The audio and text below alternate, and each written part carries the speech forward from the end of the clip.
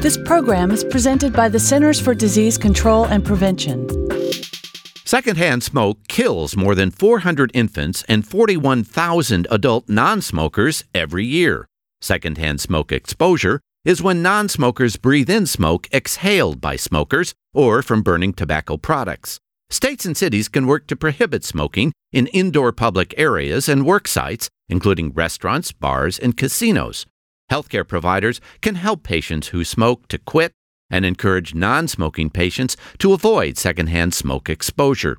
Everyone can make their homes and cars 100% smoke-free, not allow anyone to smoke around children, avoid public places where smoking is allowed, and talk to children about why they shouldn't smoke or be around secondhand smoke. If you or someone you know smokes and wants to quit, call 1-800-QUIT-NOW or go to smokefree.gov for free help. The bottom line is there is no safe level of secondhand smoke exposure. For the most accurate health information, visit www.cdc.gov or call 1-800-CDC-INFO.